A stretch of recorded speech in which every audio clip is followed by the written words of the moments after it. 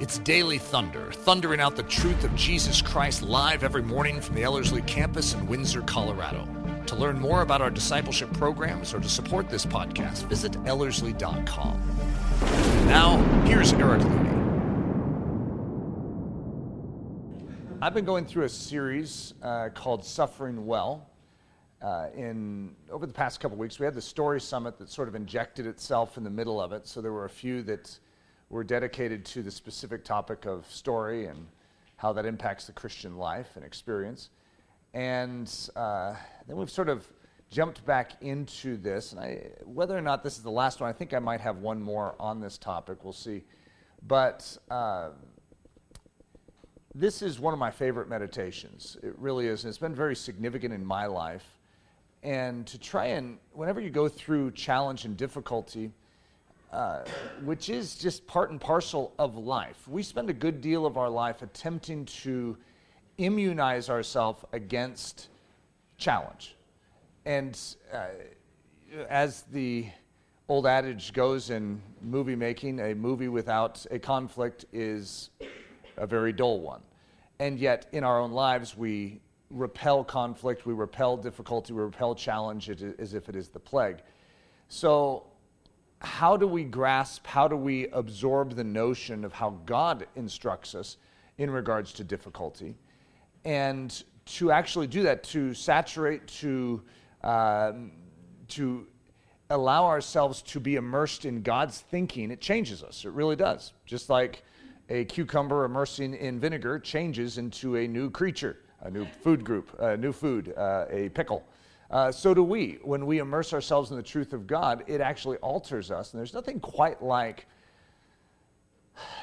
the freedom that comes when a Christian can finally begin to rejoice in sufferings and have joy when they face trials of many kinds and not consider it strange when they face different trials and different challenges. And so when we actually have that as a foundation, it's transformative to our life. So this is called the invitation to the cave. And my clicker isn't on. Romans 8:18, for I consider that the sufferings of this present time are not worthy to be compared with the glory which shall be revealed in us. And so what you see is Paul giving a contrast with what he is dealing with now compared to what is going to come. And basically, no matter how difficult this is, what is to come outshines it and makes it worth it. It's the illustration he will use is one of childbirth, which is always awkward for us as men to know how to talk through, because you're like, well, you've never gone through it, Eric, you shouldn't speak on this. And I understand and I agree, okay? But Paul does, in the Word of God, talk about that travail and that there is something so worth it that you are going through, and when you get to that child, that life that comes forth, it causes the pains of childbirth, or the travail of childbirth, to pale next to the value and the joys that are to come. So this is the modeling that we see in Scripture, and that does not mean that it isn't pain in the here and now.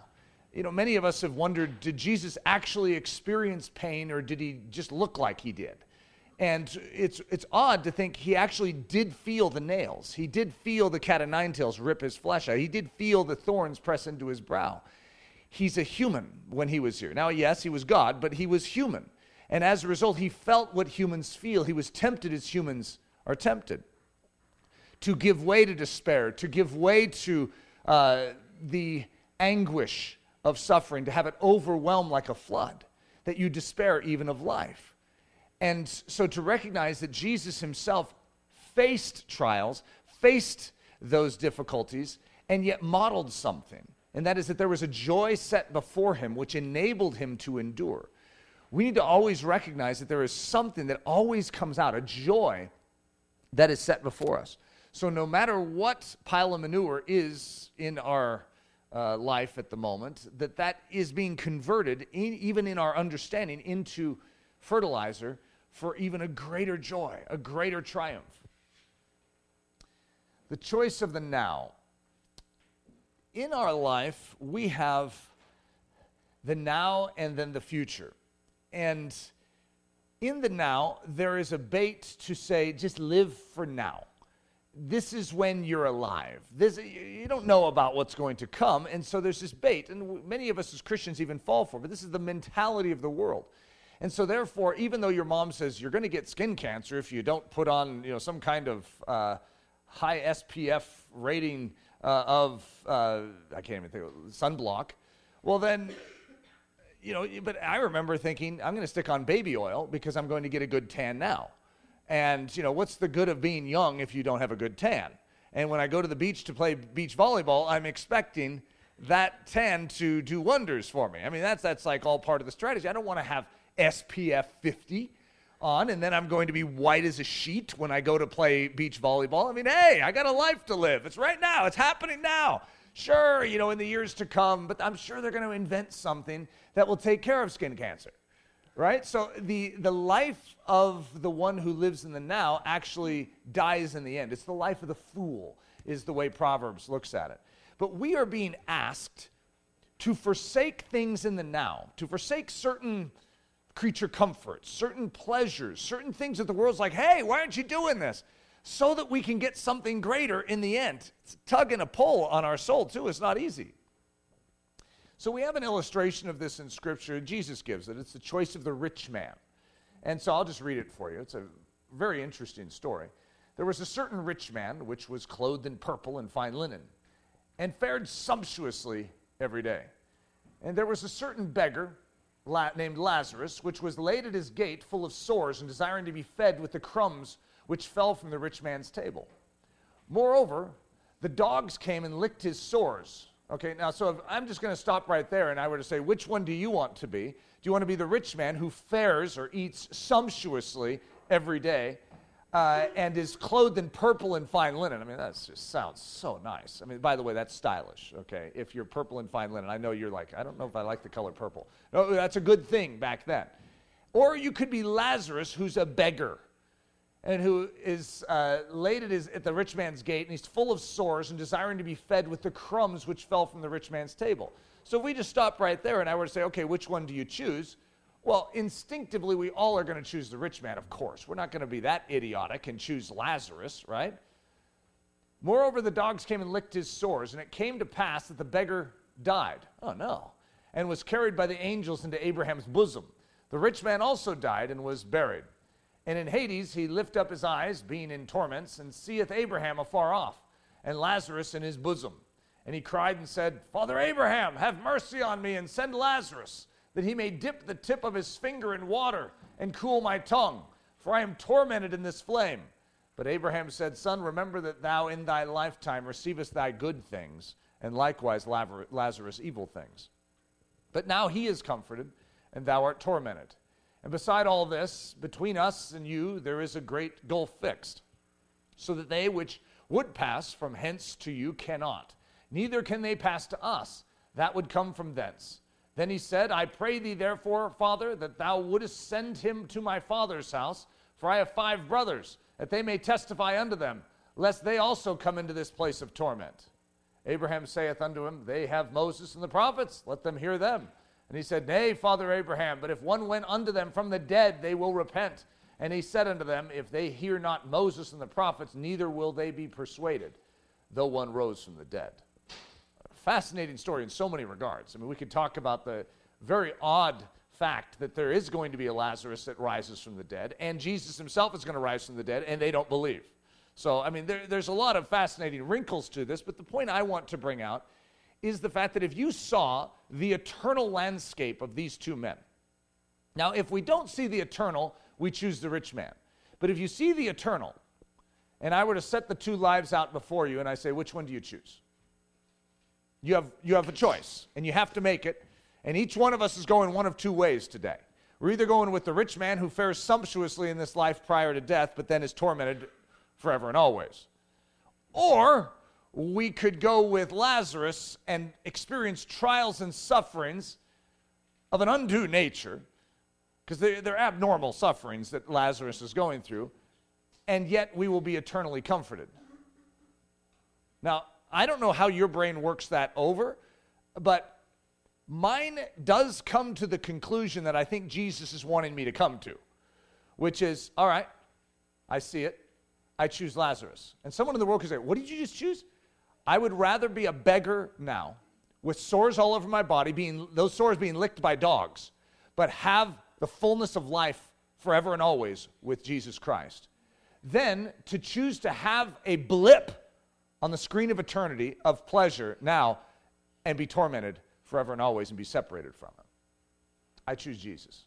You do know what that could mean, Eric? Yes, I do. So that's what I call this message the invitation to the cave. Okay, we are being invited into a more difficult version of living. The cave that I'm going to be referring to, if you hang around Ellerslie, you hear me bring it up, is the cave of Adullam. And that is in the valley of Elah. It's a series of caves where in the valley of Elah is where David fought Goliath, and where I always postulate that David's probably cared for his sheep. It has this huge tree, and it's called the Valley of Elah is the valley of the great tree, the great terebinth. It's just a great tree for shade, and then a series of caves, so if it rains, you can go into the caves. Also, you can stand at the cave opening and protect your sheep behind you from wild beasts. Not a bad model, right? Why did David go to the cave of Adullam? He probably knew the cave of Adullam, probably grew up in the cave of Adullam while tending to his sheep. So that's just my hypotheses. But it's interesting because a shepherd gets the privilege of living in a cave. And the shepherd is the lowest of the low of the low of the culture. And so if you're the eighth son, it's always the lowest in rank and order that gets the sheep, that gets the cave. And yet what you see is God flips that on its head and takes the lowest and makes him the greatest. And so we're seeing this pattern that in the kingdom of heaven, what looks low in the natural eyes is actually of great value and great strength. And so don't forsake the low. And then in the cave, I mean, if you were going to choose a palace or a cave, Saul is in a palace, David is in a cave. Saul has been anointed king, but then rejected by God. David is anointed, but then guess what? Saul doesn't recognize him, so he's being persecuted and hunted. And that's the season that we're in as the church too.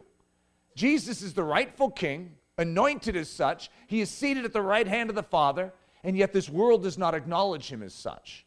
And so it's a season of persecution, and we just happen to represent him in this world. Hey, I'm with the rightful king, and then bullets start flying at us, right? And so as a result, we understand that our assignment in this season of life is actually to live in a cave. And that, as opposed to the palace, that just rubs us the wrong way, though. It's like, Eric, say it isn't so. So gaining the whole world versus gaining all of God. So there are a lot of scriptures on this that are going to talk about the fact that, yes, you could gain the whole world and lose everything, or you could lose everything in this world and gain all of God. And if I were to just sort of say, hey, if we were to create a measurement of the two, and I were to say, okay, so imagine you could have the whole earth, and it was yours. I mean, I don't know if you've ever just studied real estate values, but the composite real estate value of just Windsor would be so astronomical that it would be hard for Bill Gates to just come in and buy a whole town. That's how expensive an entire town would be. It was just extremely valuable property is. And that's just one little town, let alone 2 towns in northern Colorado, a city. You know, how about just imagine if someone came in and said, I want to buy all northern Colorado. What's it going to cost me? Okay, let alone all of Colorado. Could you imagine if someone could afford buying all of Colorado? I'd like to buy all of Colorado. You do know that comes with skyscrapers and entire sports facilities and arenas. And yeah, I want it all. That's some serious dollar value right there, okay? Now, it's not just that, but it's all the wealth and minerals and oil in the ground. I mean, the amount of value in real estate these days. Once fracking comes about, it's like, whoa, you just increased value right there. And that's why northern Colorado has value. So you take not just Colorado, but all the United States. I want to buy all the United States. If you own all the United States, you're a fairly wealthy person, don't you think? Okay, imagine if you had the opportunity to gain the whole world, to own it. It's yours, all of it. What if you had that privilege? You see, the logic in the Bible is going to say, even if you could have the entire world, it doesn't even come close to what you could have for all of eternity. So even if you could gain it, give it up, that you could get something even better. Something better than literally owning the entire world? For what is a man profited if he shall gain the whole world and lose his own soul? So what we see is that the value of the soul is actually greater than the entire world. Or what shall a man give in exchange for his soul? So the logic of Jesus Christ, the Creator, who seems to know and have a clear value system, is it would actually be better for you to maintain and keep your soul than it would be to even gain the entire world. Which means, you're just seeing the value system right there, is the entire world's value does not compare to one human soul. And that's an amazing statement. Gaining the whole earth. So I know that you guys, I think Joseph Mockler in the past weeks, I don't know if it was in the advanced, but he went through, it was one of the names of God, and he went through, I think, light and the solar system, the universe. So I wasn't a part of that message, so I'm not sure if this will transgress or if this will match, but it's still a wonderful meditation, just a short part of what I'm doing, but it's still very interesting. On earth there is fame, applause, pleasure, power, wealth, travel, exotic foods, exotic people, entertainment, the latest gadgets, and the most technologically advanced means of serving yourself, all for the taking. It's there. Earth in the measurement of light. The earth is 25,000 miles around. The speed of light is 186,000 miles per second. That means that light can travel around the entire earth 7.5 times per second. In light of the expanse of the entire universe and God's creation, earth is but a speck, a pebble. You could gain that speck, you could gain that pebble in exchange for your soul, or you could gain something far greater. You could gain all of God. In heaven, there is Jesus forever and always. There is the intimate and personal love of the Redeemer, the joy of the Lord, peace that passes all understanding, the boundless creativity of the Creator himself, and the sheer vastness of the sovereign God. So heaven in the measurement of light. The speed of light is 186,000 miles per second. For a bit of perspective, the speed of the fastest moving passenger jet is Mach 2, or roughly 1,550 miles per second, or 120 times slower than the pace of light. Earth can be traveled around at the speed of light 7.5 times per second. To get to the moon, light would take 1 second. To get to the sun, light would take 8 minutes. To get to the nearest star system, Alpha Centauri, light would take 4 years. To get to the nearest galaxy, Canis Major Dwarf Galaxy, light would take 25,000 years. If Adam, if he had boarded a vehicle moving at the speed of light at the dawn of Earth's creation, would be 25% of the way to the Canis Major Dwarf Galaxy right now, with 19,000 years remaining. To get to the very edges of the nearest major galaxy, which is called the Andromeda Galaxy, light would take 2.5 million years. It is estimated there are roughly 200 billion galaxies in the known universe. So you could take this little speck called Earth and lose all that is Christ's. In other words, we have the opportunity to share in the vastness of the living God. God's asking you to see through his lens the life, the breath that you are in right now, and say, are you willing to give it to him? Are you willing to spend it for him? It is but a breath in the light of all of eternity. And if you had the choice and you could see with an eternal lens that even to have the most miserable version of life, like a Lazarus life on this earth now, and to have sores licked by dogs begging outside a rich man's gate and have him throw his trash on you when he comes out in the morning, even if it was to be the worst version of life, it is still better to give that life, to live that life here in the window, in the breath that we have, to gain eternity with Jesus Christ. That's just heavenly perspective right there. The strange call to risk everything in order to get something more. So what we see in the New Testament, in the New Covenant understanding, is that you're going to see responses. Like in the book of Acts, you're going to see people respond to this reality of the Messiah coming. You see, we didn't live in the culture that it was anticipating. And so you're going to see extreme response. When people realize that this is the Messiah, they leave everything. They set down their nets and they follow. Well, that's their career. They sell all that they have and they lay the money at the apostles' feet. I mean, these are extreme reactions, by the way. And what land are they selling? Promised land.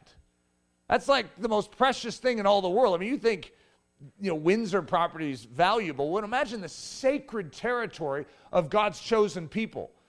And you're literally going to sell it and lay it because literally the true promise has come. It's like the land was only a placeholder. This is the true promise. It's all in Jesus. And why am I going to hold on to earthly land when I could have heavenly land? When I could have Jesus, the fullness of him. So there's this strange call to risk everything in order to get something more. So you're going to see this interesting phenomenon take place throughout history. This is just one of our favorites at Ellerslie, is talking about Sir Ernest Shackleton. So this is excerpted from a book called Quit You Like Men. Sir Ernest Shackleton, when he was about to set out on one of his expeditions, printed a statement in the papers to this effect: "Men wanted for hazardous journey to the South Pole. Small wages, bitter cold, long months of complete darkness, constant danger, safe return doubtful, honor and recognition in case of success." It's sort of like saying, beggar position out at the gate of the rich man, dog will be supplied to lick sores. It's like, who wants that? Except for that last line, honor and recognition in case of success, sort of triggers a little something. In speaking of it afterward, he said that so overwhelming was the response to his appeal that it seemed as though all the men of Great Britain were determined to accompany him. What? You see, this is the mindset of ancient Christianity too, where they literally considered it the highest honor to die and to give their life as a martyr. It's like, cuckoo. What's wrong here? What's wrong with these people? You see, when you have the vision, in this case, the romance of exploration and discovery was so high at this time, that these men were willing to risk their lives in order to be a part, to be listed in the troop of men who discovered, who explored, who were the first ones to risk it all, the value of manhood back then. And the risk of manhood was so high that these men were lining up saying, I want to be a part of this. C.T. Studd from Cricketer and Pioneer. Last June at the mouth of the Congo, there awaited 1,000 prospectors, traders, merchants, and gold seekers waiting to rush into these regions as soon as the government opened the door to them. For rumor declared that there is an abundance of gold. If such men hear so loudly the call of gold and obey it, can it be the ears of Christ's soldiers are deaf to the call of God? And the cries of the dying souls of men? Are gamblers for gold so many and gamblers for God so few? Why aren't we lining up, saying, God, open the doors to the 1040 window, and we want to get in there. If there's any opportunity at all, to share the gospel of Jesus Christ, you do know that you will likely die if you do that. I know. Can you think of a better way to spend this one life that I have? You do know what I get in return, right? You do know what this equals. Life given fully to Jesus now, richness, abundance forever. You see, we understand the exchange. Suffering equals intimacy. Difficulty equals consolation. You see, there is a trade-off that is far greater. That when we relinquish something in the here and now, we know as Christians we are gaining something far greater in the hereafter. The invitation to the cave. So I have used this illustration many times over the past, decade. And for me, it says something because it's the story of us. It's the story of us in relationship to this one known as Jesus.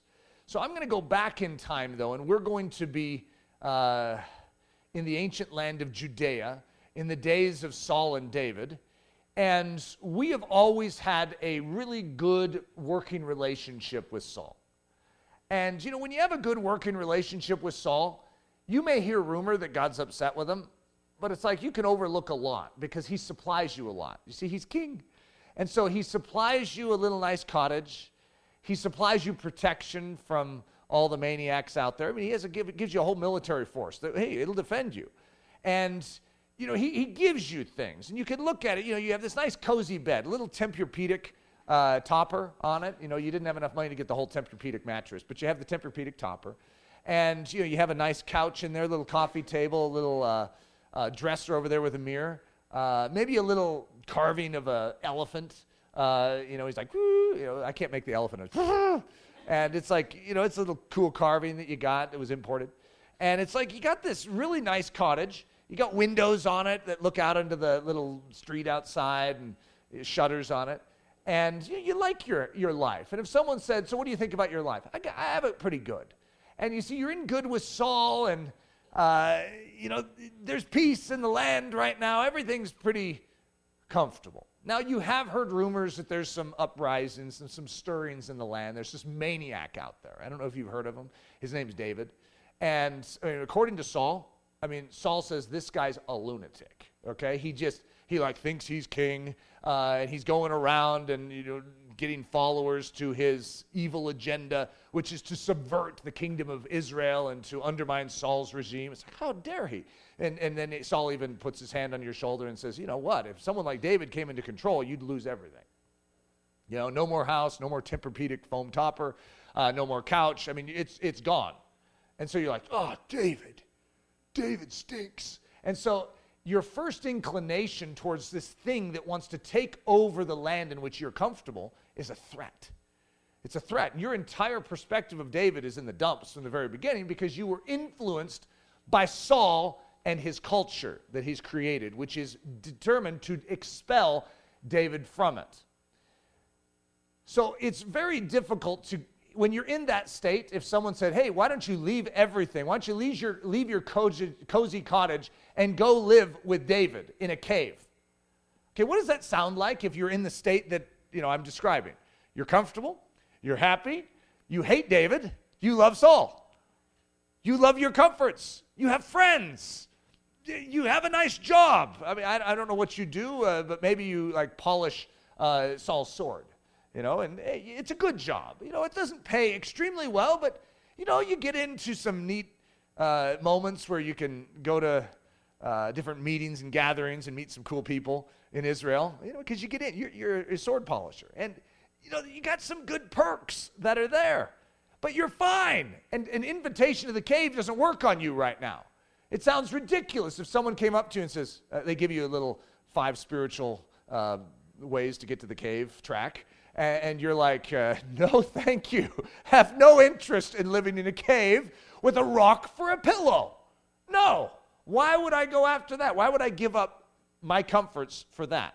You get a good point, okay? If that's all you know, and if you're believing Saul and his wicked regime, then you're not going to have any attraction to David. David therefore departed thence and escaped to the cave Adullam. And when his brethren and all his father's house heard it, they went down thither to him, and every one that was in distress, and every one that was in debt, and every one that was discontented, gathered themselves unto him. And he became a captain over them. And there were with him about 400 men. Isn't it interesting, the ones that gathered to him? Did you notice that it was actually mentioned what sort of people they were? They were people that were, let's look at the list, in distress, in debt, and discontented. It doesn't say the ones that were comfortable, that had all their debts paid, and that were feeling really good about life. You see, it's fascinating, but there's a process that needs to work in our soul of showcasing our need. We need to know our need. And if you don't have need, if you don't recognize you're sick, you don't seek a physician. And that's actually a Jesus quote right there. In other words, you're not going to be going after a physician or a doctor if you're healthy or if you perceive yourself to be healthy. And so what God does is he gives us the law, which is supposed to expose our sin. It's supposed to expose our need. It's supposed to expose our sickness. And when we see it, we actually are ready to understand the value of Jesus Christ and what he has done. So imagine this. Men wanted for hazardous journey to the cave of Adullam. They will be hunted, despised, and in constant danger. There will be no pay, no plumbing, and no pillow. Guaranteed suffering, tribulation, and persecution. They'll be outmanned, outgunned, and outlawed. Rejection from society, certain, but they will share in the immense glories of David's kingdom when he gains his rightful throne. Now, how you appropriate that in ancient Judea all depends on your perspective and where you're coming from. Because if you're in debt, you're desperate, and you're, what was this other thing? Distressed, in debt, and discontented. Well, then, and you actually believe that God did anoint David, and David is the rightful king. There's a lot of factors in here, but that isn't the most attractive list there. To live in a cave, to be hunted, despised, and in constant danger, to have no pay, no plumbing, and no pillow. There's a lot of downsides to this, guys. Guaranteed suffering, tribulation, and persecution. It doesn't say possible, it says guaranteed. Outmanned, outgunned, and outlawed. Rejection from society, certain. How you doing? So let me introduce you to Christianity, because we didn't live in ancient Judea, but we do live now. Men, and if you're a girl in here, you could say, and women, wanted for hazardous journey to Calvary's cross. Death to self, relinquishment of all control, utter humbling of the inner man are prerequisites to the journey. Guaranteed suffering, tribulation, and persecution. Rejection from society certain. Benefits too great to calculate. So there's Christianity for you in a nutshell. Do we know the cost? You see, when someone sets out and they don't understand the suffering, the tribulation, and the persecution, the first time they face a trial, they have a tendency to turn back, just as we see in the story of the Pilgrim's Progress. What was the guy that once they got to the slough or the slough or the slough, however you pronounce that word, the slough of despond, that he turns back? What was his name? Because pliable? Mm-hmm. We don't want to be pliable. We want to be Christian. We want to understand that this is what we signed up for. Yet we also need to recognize that there needs to be a joy set before us. Without a vision, we perish. We need something before us. It needs to be a picture of the exalted, risen Christ. We need to see triumph. It's very difficult to go through difficulty when you don't have triumph in front of you. When you don't see that all of this leads to something greater, that God turns all of this to good. You see, he's a converter. And though you are in a slough, what's the other option? Slauge, if you really pronounce it bad, of despond, then if you don't know that there is hope, remember who helps him out? It's hope that actually helps him. If you don't have hope, boy, it's difficult. If any man come to me, says Jesus, and hate not his father and mother and wife and children and brethren and sisters, yea, and his own life also, he cannot be my disciple. And whosoever does not bear his cross and come after me cannot be my disciple. For which of you, intending to build a tower, sits not down first and counts the cost, whether he have sufficient to finish it? Or what king, going to make war against another king, sits not down first and consults whether he be able with 10,000 to meet him that comes against him with 20,000? So likewise, whosoever he be of you that forsakes not all that he has, he cannot be my disciple. So in other words, you need to recognize that you are going out against a foe. You are entering into hostile territory. And God says, just as someone who is going to battle must recognize what the costs are, what it's going to take, and if they should go forth, do you recognize that to go forth into this calling, this commission, you need to forsake all that you have. This is how you live as a Christian. If you don't forsake all, then you do not have sufficiency here. Because to get sufficiency here, you have to let go here. This first life has to let go so that you have the grace in your second life, in your newborn life. If you hold on to first life things, then when you get here, you do not have the grace because you didn't make the exchange. You must let go of life, let go of hopes and dreams and desires, plans and ambitions, so that God can give you grace. And over here, then, you have grace to face whatever comes against you. Why? Because you followed and heeded the word of God. So likewise, whosoever he or she be of you that forsakes not all that he or she has, he or she cannot be my disciple. To be the disciple, we need to let go. And so I go through this exercise quite a bit. You know, I was even doing it last night, where I evaluate, because there's certain things I prefer in life, and there's certain things I don't prefer, okay, I'm not attracted to. And like, for instance, I don't particularly care to travel around and live out of a suitcase, okay? Just honest with you. I'm a homebody, and that's what's funny is I've traveled all over the world. And yet I'm not attracted to it, but I've said, God, I'm willing. But if you were to lay it before me and say, God would say, Eric, what do you want for your future? I would say, well, God, okay, thank you for asking. I'm going to lean, if I had a vote in here, away from a lot of travel, and I'd like to just sort of set roots down, because I don't get to set roots down because I'm always moving, always changing. Everything's different. God's always changing things up on me, sending me places. And I don't particularly like flights and planes and travel. And some people do. That's what's weird. Some people are like, can't we change places, Eric? I don't want to stay here. And so for me, I need to say, God, I'm willing. For you to stay in one place, like, who's the guy from It's a Wonderful Life? What's his name in that? George Bailey.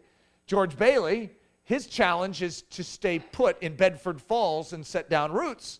And so I'm the opposite of George Bailey, as far as his inclination to be a National Geographic explorer. No, I have no interest for that. I'm fine just looking at the National Geographic and seeing it. I don't need to go there. And that's a weird quality because I have traveled more than a lot of people. And yet it's not because I'm attracted to it. It's because I've let go. There's certain places that I'm not inclined towards, like the Middle East. That doesn't attract me. As far as a missions, I have a missions heart, and it's warmed. When you bring up certain people groups, it's warmed. And then there's other situations, like reaching ISIS soldiers, that I find myself instinctively pulling back from and saying, I'm sure, God, that you have someone different for that. Because that's not the way I'm probably best used. And yet, so what do? I go through the exercise of saying, but God, it's not my will, it's yours. And if you knew that it was best to use me for that, here I am, send me. And that exercise has been very, very important in my life because I find that I have limits to my obedience at times. I don't recognize I have them. I don't purposely stick in a limit and say, oh God, I'll do everything but this. Yes, you have everything, but you can't do this and can't ask me to do this. I mean, that's just understood, right? We have an understanding between us. And so whenever God allows me to see that I've put a little limitation on that, a little caveat, a little disclaimer, and his spirit finger touches it and says, Eric, what is this? You got some small print here. It's like, how'd that get there? It's weird how we just have that. And to freshly lay that small print before God and say, God, no small print. What you want, I say yes to. A beggar outside of a rich man's gate, garbage being thrown on me daily, with a dog given to me that can lick my sores. It's sort of nice having a dog, but this is probably going to be a wild, mangy dog that has rabies, right? So how do you respond? Are you willing to say, yes, Lord? Knowing the benefit.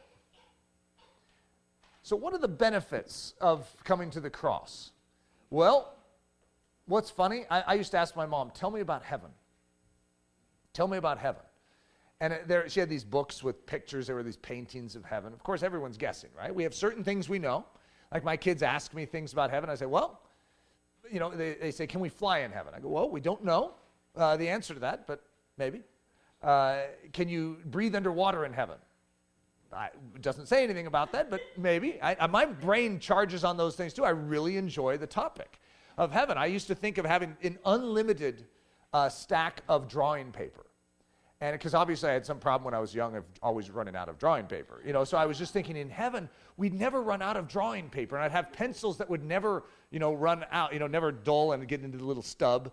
And I could just draw all day long. And I wanted to play football in heaven. And maybe it could be tackle football that my mom allows me to play. Because my mom never let me play tackle football. We could play tackle football, and then I had a thought. It's like, I could just see it. Jesus won't let anyone win.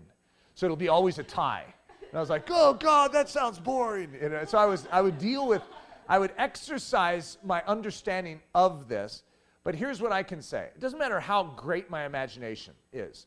It's the kingdom of heaven is exceedingly and abundantly beyond all that I could ask or think. So that's where we start. That's our premise point.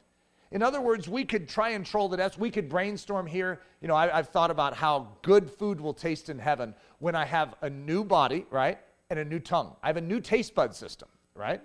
And could you imagine if, like the taste bud system we have down here on earth is limited, so it has a scope, sort of like God has built in a limiter to it so that heaven will be so spectacular that, say, the value of taste could explode up to 1,000 points, right, in the fullest sense in heaven. And so God has a limiter, and we can go up to like 3 here. And so you can taste this most scrumptious thing on earth. Like, oh, wow, that's good.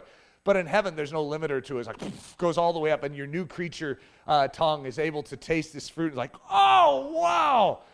Okay, that's the way my brain works, right? All I know is that I'm not even going after the fruit or the flying or the exploring underwater with being able to breathe. When I was young, that's what intrigued me. But now that I'm old, something different intrigues me. There's a reason why I'd be willing to live as a beggar outside a gate. There's a reason. I'm going to unpack that. For I consider that the sufferings of this present time are not worthy to be compared with the glory which shall be revealed in us. That's how we started. What leads a man to live in a cave? What would cause someone to say, yes, I'll be the beggar. Yes, you can bring the dog and he can lick my sores. Yes, Lord, I accept this very unique trial in my life. What leads someone to do that? It's not the cave. It's not that begging is fun. It's not that having sores is fun. It's not that. It's like, oh, that would be a cool way to spend my life. I'd like to be a beggar. No one wakes up in the morning and says, I'd like to have sores all over my body. It's not that attracts us. Listen to this. It's not the cave itself. It's the beloved one who lives in the cave. You see, when you fall in love with Jesus Christ, it doesn't matter if he's in a palace or if he's in a cave. If someone says, but he's in a cave, I don't care, he's in a cave. When you fall in love with someone, see, some of you are married, some of you not. But when you fall in love with someone, you don't really care if, like say you're in the Valley of Elah and it starts to, you had this whole beautiful thing, a picnic you were going to have in the valley, and you had it all set up, and a thunderstorm comes up, and you have to run into one of the caves. And it's like, yeah, that's a downer. You had a great plan. Maybe if you're the guy, you were going to propose. It was going to be a great moment, right? So you have to scamper into a cave. You're drenched with water. However, all of us know in this story, this isn't like a bad scene. Why? Because you're with the one you love. Someone could say, but you're in a cave. I don't care where I'm at. I'm in love, okay? And because I'm in love, I really don't care if I'm in a cave, in a beautiful meadow, beautiful mountain scene, nice lake with swan on it. Makes no difference because I'm entranced right now with something so much more important than all that stuff. So what do we know about Jesus? He is fairer than the children of men, the chiefest among 10,000, the bridegroom, the rose of Sharon, the lily of the valley, a bundle of myrrh, a cluster of henna blooms. Yes, he is altogether lovely. He is my beloved and my friend. Even if heaven were a dark cave, just imagine for a second, all of this streets of gold and, big tree with fruit on it and, the glory of God shining forth. There's no need of sun because he's the sun. Okay, take all that out just for a second. Because I know we don't need to take it out, but I'm just going to take it out for a second and imagine that eternity was a cave. Well, that's an interesting challenge here. So you're saying it's a cave. Even if heaven were a dark cave, if that is where our fair king lives, then let us go to the cave. In other words, when it just bakes down to it, we're not doing it for the street of gold. We're not doing it for the inheritance of the kingdom of heaven and the 200 billion galaxies. God, are you going to give me one of those that I could rule? That's not the reason we're doing it. Because even if he gives us a crown, we're going to take that crown off and throw it at his feet. It's for him. He is worthy. And so you see all the triumphant songs in Revelation, you're going to see that echo over and over again. You are worthy. You are holy. It's not, hey, God, what do I get now that I'm in heaven? Hey, God, when do we get to the gift time where you give us gifts? That's not why we're there. He is the gift. For behold, the Lord is coming out of his place. Whoa. He will come down and tread on the high places of the earth. Whoa, God is going to come to this earth? I will yet bring an heir to you, O inhabitant of Mareshah. The glory of Israel shall come to Adullam. He shall come to the cave. We're in the cave now, if you want to say it that way. And even if you want to look at it, even how you describe the place where Jesus descended into the bosom of Abraham, the place where those that believed were kept. It's like a cave. He went into the lower regions and brought captivity captive. He escaped out of it with them. In other words, this is exactly what he's done. He's gone to the cave, just as David was willing to go to the cave and then brought forth triumph. His place is our place. So where he lives, we live also. If he lived on a cross, we'll live on a cross. If he lives in a grave, we'll live in a grave. But when he exits the cross, we exit the cross. When he triumphs over the grave, we triumph over the grave. And when he goes to the throne room of grace and takes his seat in the Holy of Holies, that's where we go. we go where he goes. His place is our place. Even when we were dead in sins, God has quickened us together with Christ. By grace you were saved, and has raised us up together and made us sit together in heavenly places in Christ Jesus. So the story of invitation. So you're in the loyal service of Saul, and you've already heard about the crazy lunatics in the service of David, these people that leave everything and go and live in a cave. You've got to be kidding. What's wrong with these people? And so this is the story of us. When we're first hearing about this gospel, about this Jesus, depending on your lens, if you have been infected with the notions of Saul's regime, it is very difficult to comprehend the sanity of any of these people that are leaving everything and going to David. Of course, what you think is, well, they were in debt. Yeah, I could see exactly. The government was hunting them down. I know exactly. They were discontent. They had problems. Yeah, that's exactly right. They did have problems, and they recognized that they needed a savior. They need someone to help them with their problems. It's actually a wonderful gift. So what shocks you is that your life begins to have problems because God loves you. And he can't allow you to just remain comfortable in your little cottage. And so as a result, you find yourself having some difficulties. And, you were hanging out with Saul polishing his sword the other day, and he barked at you. He spoke to you in a tone that you haven't heard before. And, he actually kicked you out of his presence, and he put a tax on you that is more than your payment that you received from him. And so you're, at home looking at your bills, and they're stacking up, and there's threats of you losing your little cottage, and it's like, what? And your life had been so good, and then suddenly you have problems, you have challenges. And Saul is getting sort of rude, sort of mean. He's threatening. If anyone looks at David, if anyone talks to David, I'll kill him. And he's like, whoa, excuse me, I've always been loyal to you. I have no thought of David. Why do you keep bringing up David? He's posting little signs all over on trees, a little drawing of David, wanted.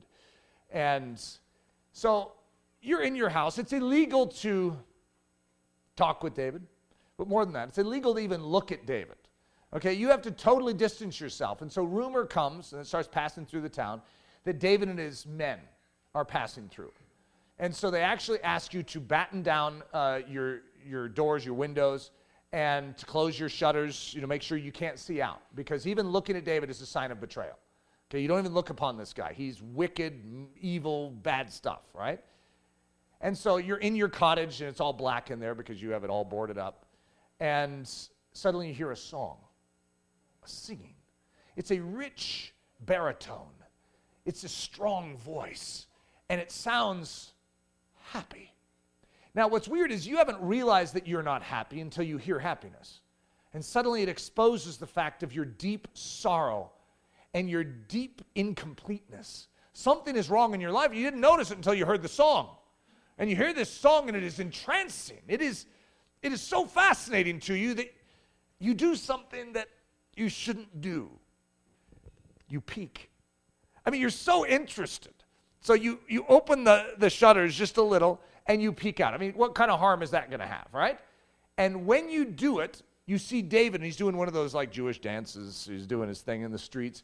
And then he stops, lands, turns, and looks right at you and winks. And you panic. You close the shutters, and you're like, and you don't know what to do because that was so directed to you. That crazy man who seems like he has something that you wish you really had, looked at you and actually showed a certain knowing, like he was interested in you, like he understood you. Whoa, what was that? Then it gets more weird, guys, okay? I mean, that you blew it right there. That is against Saul. You do know that is politically and socially incorrect to look at David. I can't believe you did that. This is your story, by the way. I'm telling your story. I'm exposing it to everyone. So then, you're in your panic mode. You're like, okay, hold yourself together. And you look over, and there on your dresser is a letter. How'd that get there? I mean, no, your doors are locked. There's a letter there. And what's weird is you know exactly where it came from. You know who it's from. But how it got there, you have no idea. In all your self-preserving to keep this David away, he somehow crept in and left a letter, and it has his seal on it. It's like one of those goopy waxen seals, with maybe a lion, or maybe it's a Star of David, one of those things. Either one would be cool. And so, what do? I mean, even to touch it, even to have it in your home is betrayal. It like exposes the fact that you peeked. I mean, what's that doing here? And what you should do is probably go to Saul, take it to Saul and say, I'm so sorry, Saul, I peeked. Do whatever discipline you need to do to me, but I am not going to read this. You can see that the seal has not been broken. I am a good boy or good girl, because it's your story too. I don't want to just think that it's mine. But what do? You can't help it, guys. You see something is stirring inside of you and you break the seal. Oh no, that is betrayal of Saul. You open it up and you read it. And it is written in the hand of David.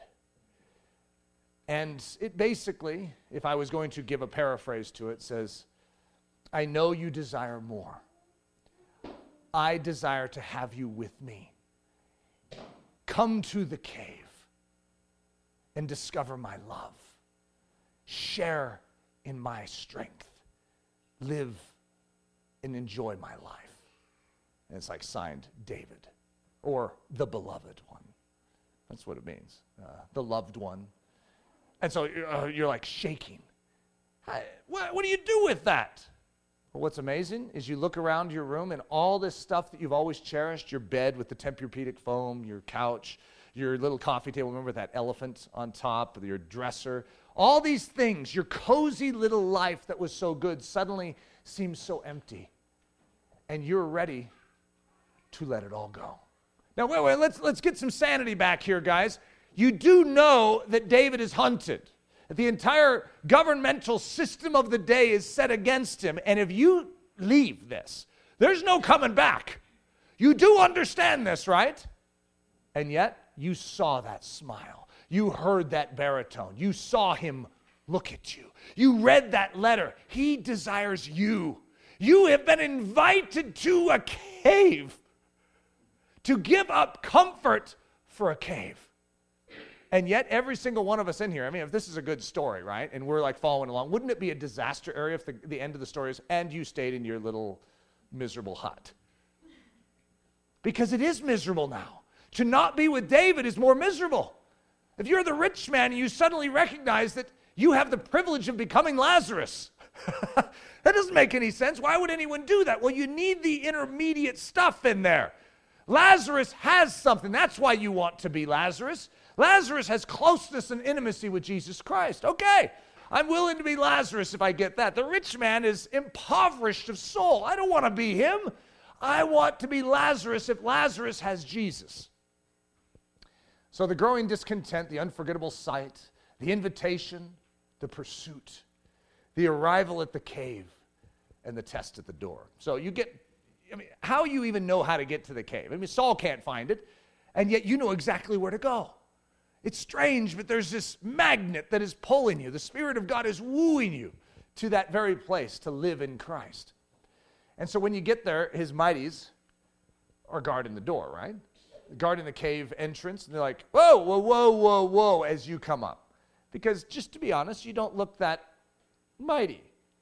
You don't look like you've been swinging a sword. You've just been polishing swords. You don't know how to swing one. In fact, put a sword in any of our hands, like, poof, it's way too heavy. We don't know how to swing this thing. Well, what good are we going to be to the mighties? We're going to get in the way. We're going to obstruct things. They're good at what they do.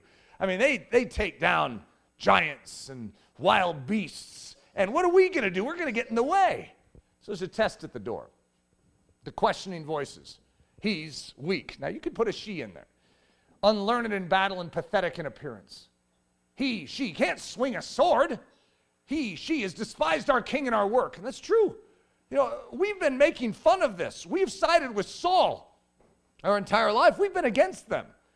He or she despised this very cave. He or she has labored alongside Saul to hinder the rise of David unto his rightful throne. He or she is unworthy of this cave. He or she brings nothing to the table but weakness. You know, there's a lot of good points there. However, the booming voice of David. I invited him. I invited her. He is mine. She is mine. Could you imagine the booming voice from the cave? I chose him. I chose her. I have a hope and a future for him. I have a hope and a future for her. Let him, her through. Don't block his, her way. He, she, is no more undeserving than any of you, and I will make him, her, a mighty man, a mighty woman. Make sure you pick the right one on each of those. Come, I have a spot for you in this cave. So the reality, you have a rock for a pillow. You may live in a cave. You may be hated by Saul and all his firstborn cronies, but you are loved by the shepherd king. You may not look sane in the eyes of the world, but you have the King of all kings as your personal rescuer. Outmanned, outgunned, and outlawed. Let me read that again. Somehow I messed up. Outmanned, outgunned, and outlawed. Who's in? And all of us raise our hands like, I want to go to the cave. Why would you want to go to the cave? Don't you recognize you have a rock for a pillow? What would lead a man to gladly leave riches, position, fame, worldly power, and earthly comforts behind? What would cause a man to gladly embrace the disdain, mockery, and revilement of the world for the pleasure of his king? What could possibly motivate a man to gladly suffer, endure hardships, dangers, tortures, and extreme privations for the expansion of his ruler's fame and renown? What could cause a man to smile at the notion of a painful death if it be for the sake of the kingdom and for the glory of his master? Have you seen the beloved shepherd who fights for his sheep against any lion, bear, or giant who dares? The motive for the Christ-purchased man. It's for love, guys. That's why we do it. We love Jesus. You don't do it because it makes sense on paper. Okay, so I'm going to give up all my riches and I'm going to be a beggar at the gate. That doesn't make any sense if you just look at it on paper. That's a bad business move. However, if you recognize the investment, so you're saying, God, that if I give up all my riches here, I get the inheritance of heaven, which is chiefly himself. I get all of God, you're saying. So if I give up all I have, I get all of God? Because that's an incredible investment. If we were to put a value on 200 billion galaxies and all the value of God and his angelic host and all that he possesses, you try and calculate that mathematically, and you have your little diddly squat existence because you don't own the world. You actually don't hardly own a thing. Some of you, it's the clothes on your back right now, and those were borrowed from your roommate's closet. And God's saying, could you give up the little you do have? But God, it's not much. And in exchange for everything. To me, you put that on paper, and it makes a lot of sense. It's logikos in the Greek. It's only logical. It's a reasonable act of service. That's the word logikos. To offer your body as a living sacrifice, holy and pleasing unto him.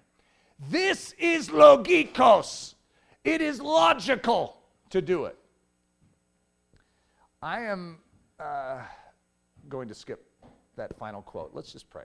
Father, I pray that we would all see the amazing, startling, stunning logic of the King of Kings and the Lord of Lords. He has delivered to us an invitation to be found in him, to know him, to share in the fellowship of his sufferings, to know him intimately. Lord, no matter what we are offered in this earth, it pales next to that offering. So, Lord Jesus, I personally say yes. And Lord, I pray that that would be the echo and a harmony line of every single one of us, that we would all say yes. You are deserving, Lord Jesus. It's in the precious name that we declare this. Amen. Daily Thunder is a listener-supported production of Ellerslie Discipleship Training. At Ellerslie, we are laboring to rouse the Church of Jesus Christ out of its lethargy and build brave-hearted Christians for such a time as this. Daily Thunder is delivered live and streamed daily weekdays at 8:15 a.m. and weekends at 9:15 a.m. Join us at live.ellerslie.com. We invite you to visit us at the beautiful Ellerslie campus in Windsor, Colorado for a day, a week, or an entire season of gospel-centered spiritual training. Learn more at ellerslie.com. Thanks for listening.